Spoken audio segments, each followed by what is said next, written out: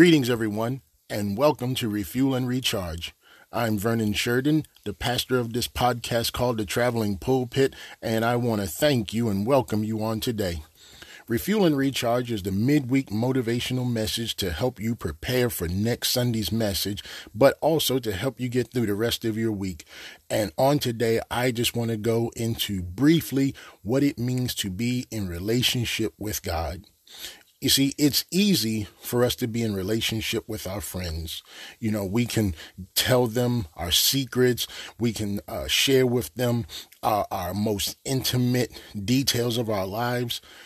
But we also have to remember that as God created us, He has also built in the ability to have relationship with us.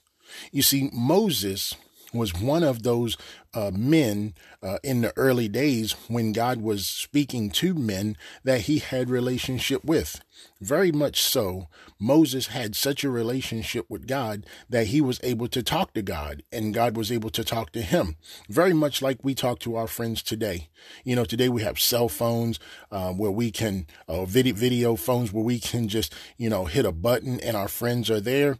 Well, the same relationship Moses had with God. He would go out into the field and God would be there waiting for him. He would go on the mountain and God would be there waiting for him. Kind of like God is today. Only thing is, we have the word of God to tell us the things that God wants us to know. But here, God is telling Moses some things that he needs to know. And so over in Exodus, the 33rd chapter and the 12th verse, we find Moses and God in full conversation. And here's what this conversation entails. The entire verses of 12 to 23 of Exodus 33. And if you have your Bibles, you are invited to follow along. And this is what the word of God says. Moses said to the Lord, "See, you say to me, bring up this people, but you have not let me know whom you will send with me. Yet you have said, I know you by name, you have also found favor in my sight. Now therefore, if you have found favor in your sight, please show me now your ways, that I may know you in order to find favor in your sight. Consider too that this nation is your people."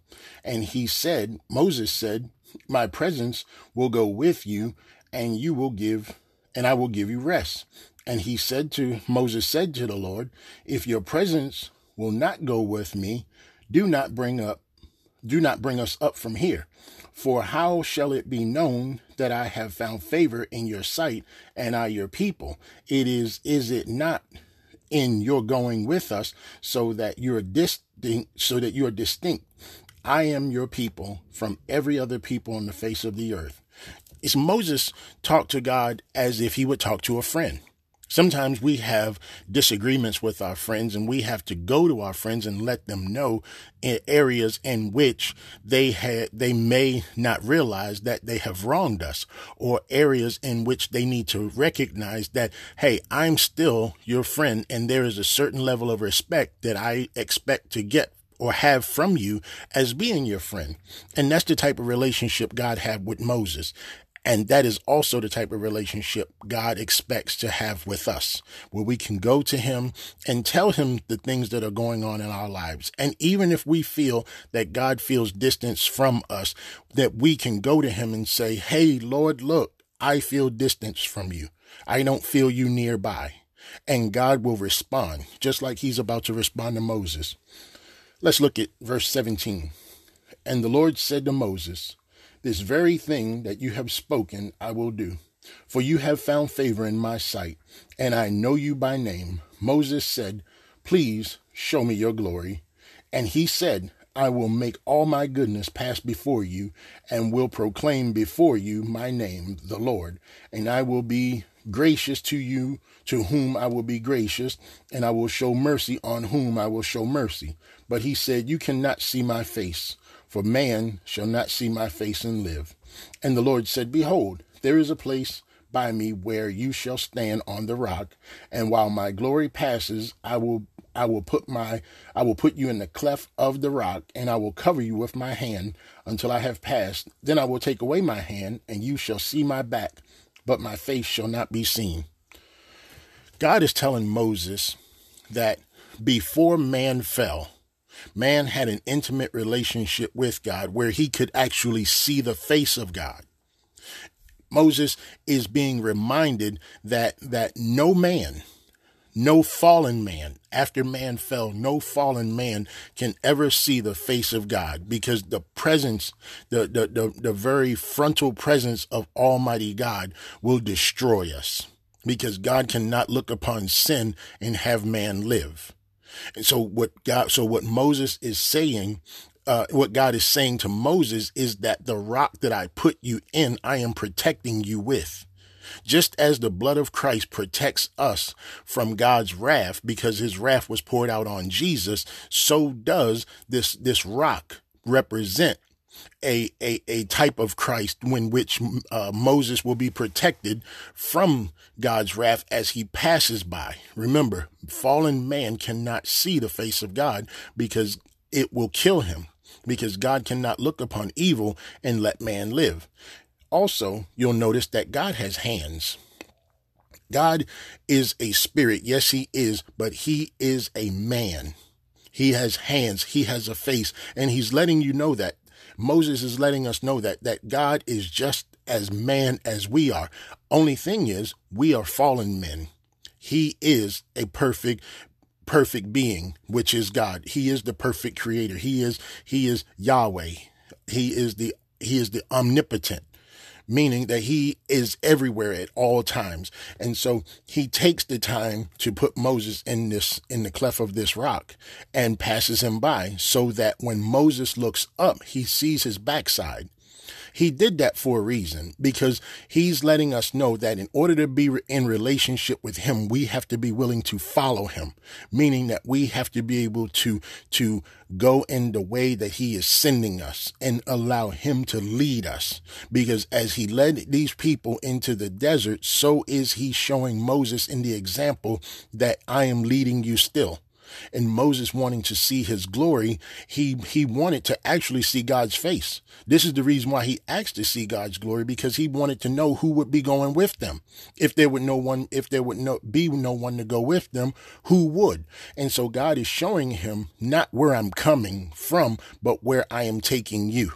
Because it's easy to see a friend coming. And if you don't want to see a friend coming, you can easily dodge him. And God is not playing that game with us. He is letting us know that if you want to be in relationship with me, you have to be willing to follow me.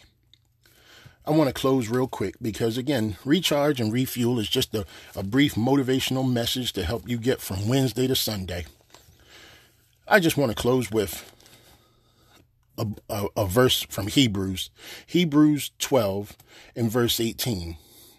It talks about a kingdom that cannot be shaken. When you are in a relationship with God, God purposely elects you as you purposely elected him. I will go a little bit more into this on Sunday, but for right now, I just want to read for you verses 18 through 29 of Hebrews 12. For you have come not to what you may be touched. Let me say it again. For you have not come to what may be touched, a blazing fire, and a darkness and gloom and a tempest, and the sound of a trumpet and a voice whose words made the hearers beg that no further messages be spoken to them. For they could not endure the order that was given. If even a beast touches the mountain, it shall be stoned. Indeed, so terrifying was the sight that Moses said, I tremble with fear. But you have come to Mount Zion and to the city of the living God, the heavenly Jerusalem, and to the innumerable angels in festal gathering, and to the assembly of the firstborn who was enrolled in heaven, and to God, the judge of all, and to the spirits of the righteous made perfect, and to Jesus, the meditator of a new covenant, and to the sprinkled blood that speaks a better word than the blood of Abel. See that you do not refuse him who is speaking. For if they do not escape when they refused him who warned them on earth, much less will we escape if we reject who warns him from heaven? And at that time his voice shook the earth. But now he has promised, yet once more I will shake not only the earth, but also the heavens. This phrase, yet once more, indicates the removal of all things that are shaken, that this things that have been made, in order that the things that cannot be shaken may remain.